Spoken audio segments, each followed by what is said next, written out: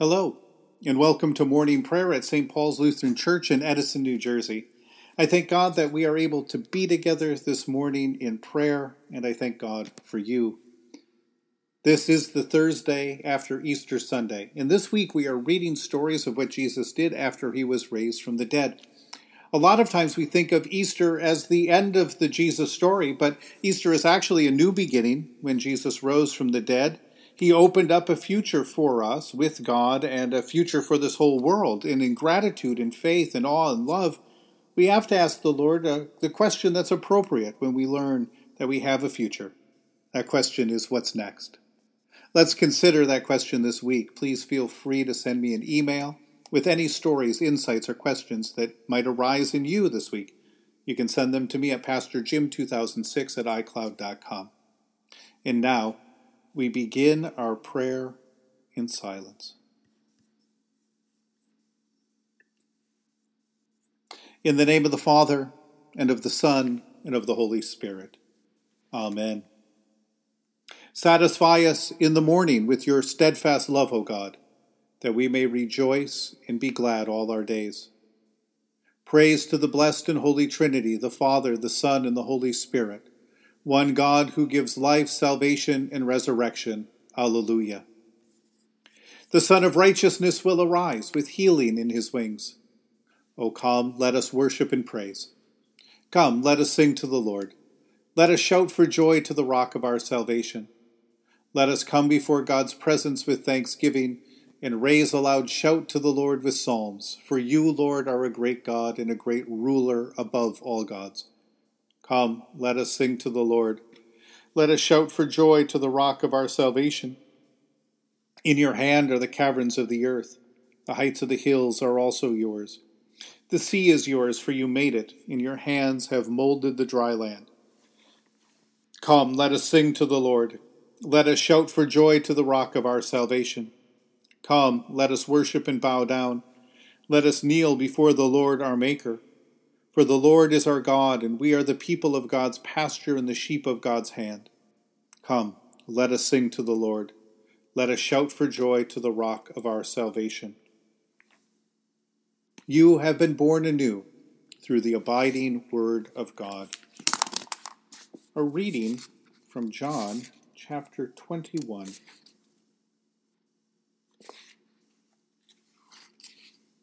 After this, Jesus showed himself again to the disciples by the Sea of Tiberias. This is how he showed himself. Simon Peter, Thomas, known as Didymus, Nathanael from Cana in Galilee, the sons of Zebedee, and two other disciples were all together. Simon Peter spoke up. "I'm going fishing," he said. "We'll go with you," they replied. So they went off and got into the boat, but that night they caught nothing. At dawn, as it was breaking, Jesus stood beside the seashore, but the disciples did not know that it was Jesus. "Children," said Jesus to them, "haven't you got anything to eat?" "No," they replied. "Cast the net to the right side of the boat," he said, "and you'll find something."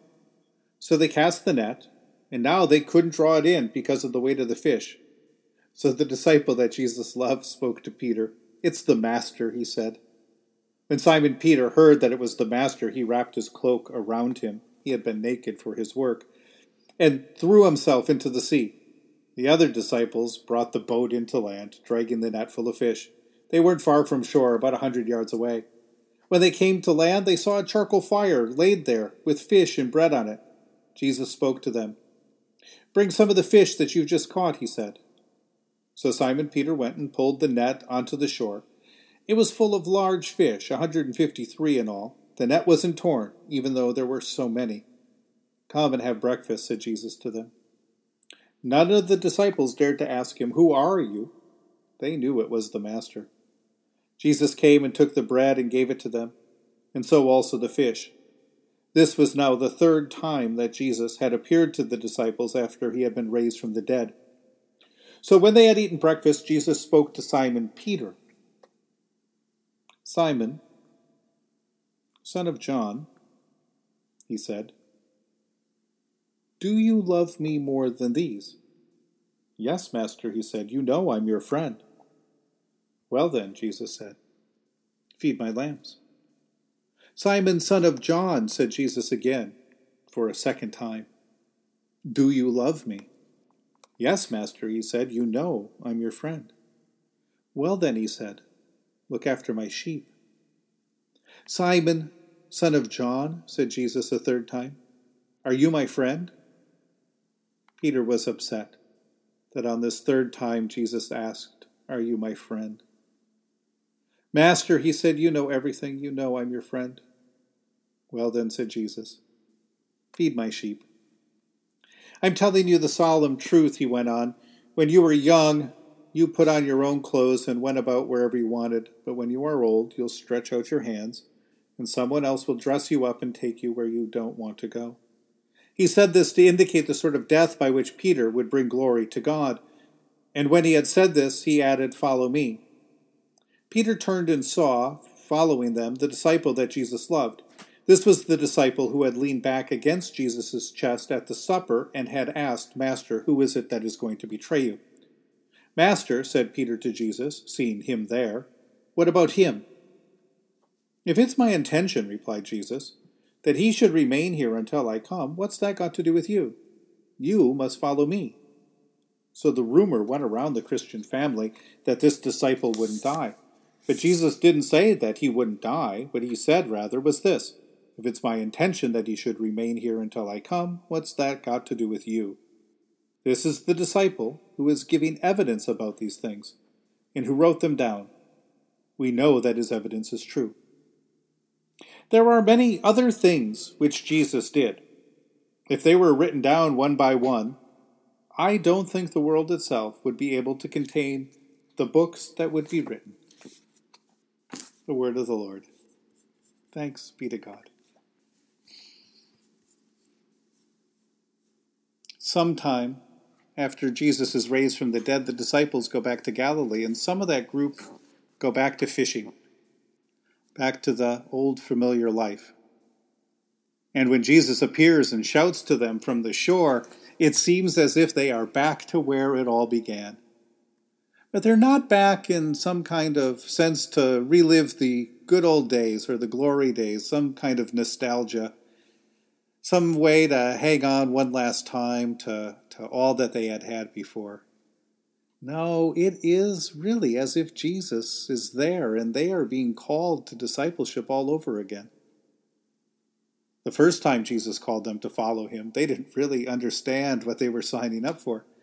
Even if they had an inkling, if they believed maybe somewhere in the core of their being that Jesus was the Messiah, the one who was sent from God to save God's people from their sins, the one sent to claim the throne, not only of Israel, but of the whole world, even if they had an inkling of who Jesus was then, well, by now, they know how much they really didn't know.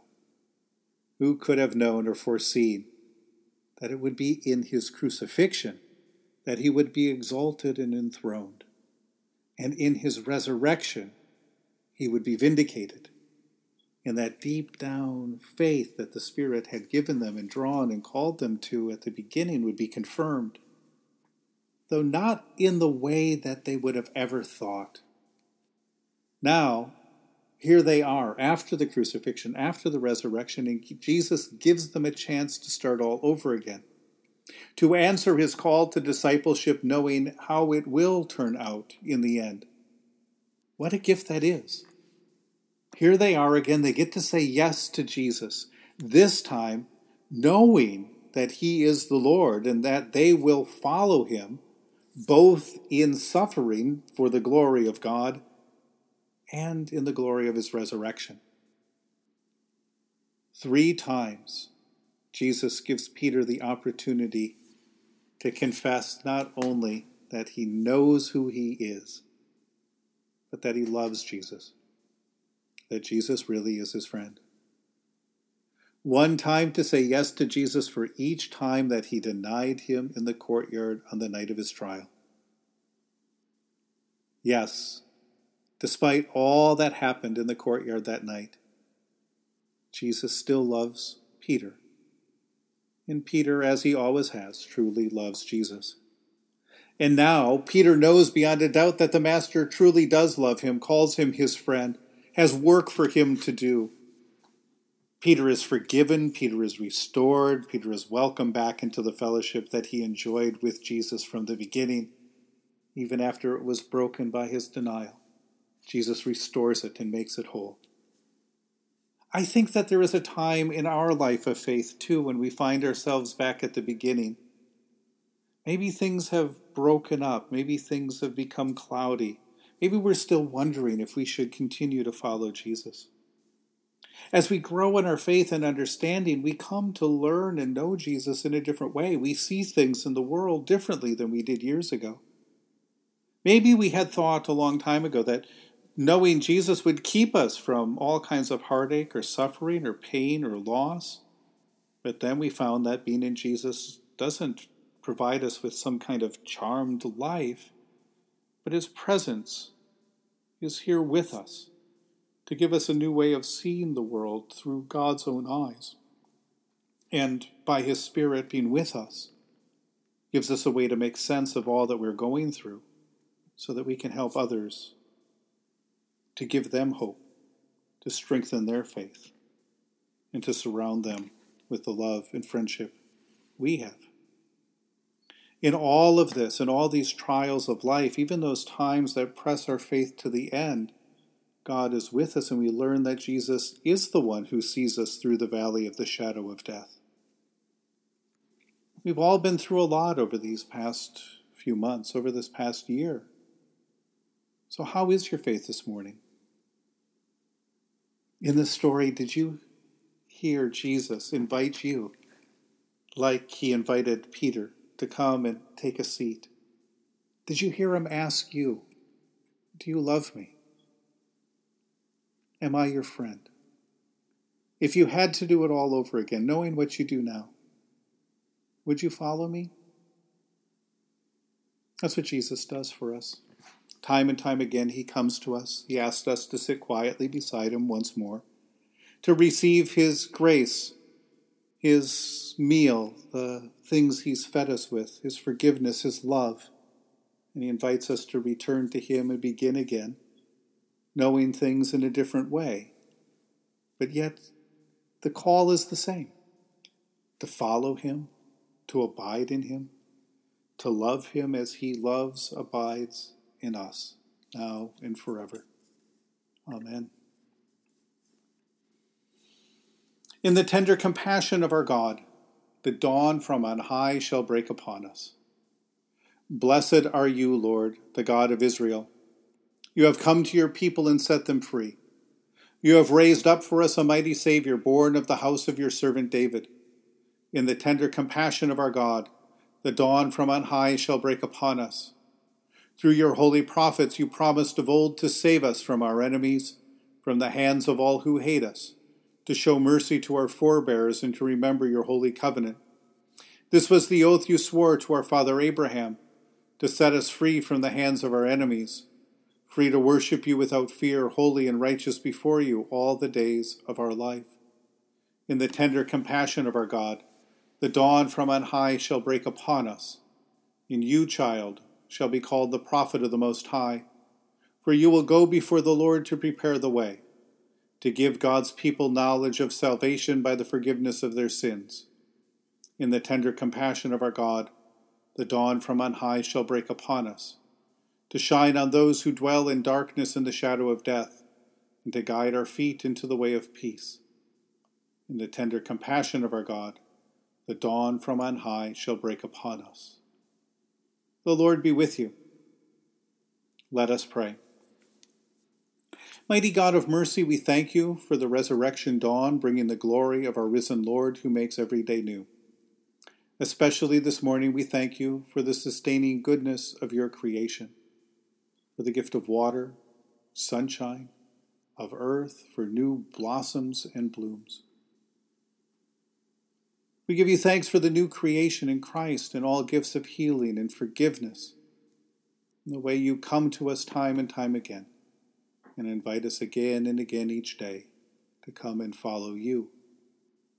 For the gift of relationship with others, especially those relationships that are close to us, the relationships of love that we call family and our closest friends.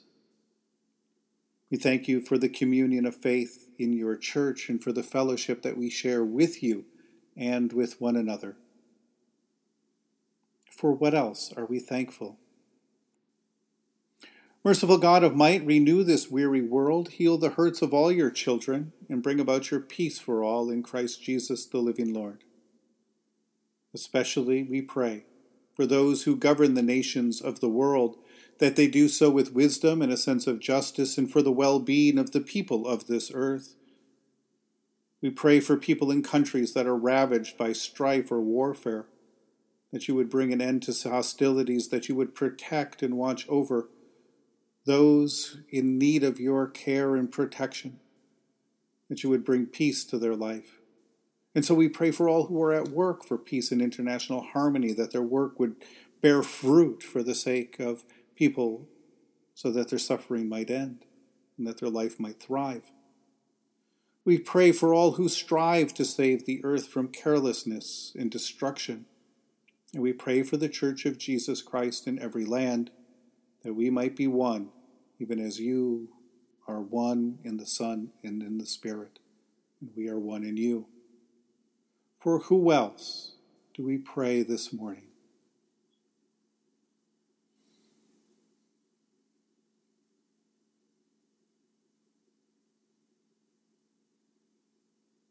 Almighty and everlasting God, you have brought us in safety to this new day. Preserve us with your mighty power, that we may not fall into sin nor be overcome in adversity. In all we do, direct us to the fulfilling of your purpose through Jesus Christ our Lord. Amen. Lord, remember us in your kingdom and teach us to pray. Our Father, who art in heaven, hallowed be thy name. Thy kingdom come, thy will be done, on earth as it is in heaven. Give us this day our daily bread, and forgive us our trespasses, as we forgive those who trespass against us. And lead us not into temptation, but deliver us from evil. For thine is the kingdom, and the power, and the glory, forever and ever. Amen. Let us bless the Lord. Thanks be to God. Almighty God, Father, Son, and Holy Spirit, bless you now and forever. Amen. Go forth into the world to serve God with gladness. Be of good courage. Hold fast to that which is good. Render no one evil for evil. Strengthen the faint-hearted, support the weak, help the afflicted, honor all people. Love and serve God, rejoicing in the power of the Holy Spirit. Thanks be to God.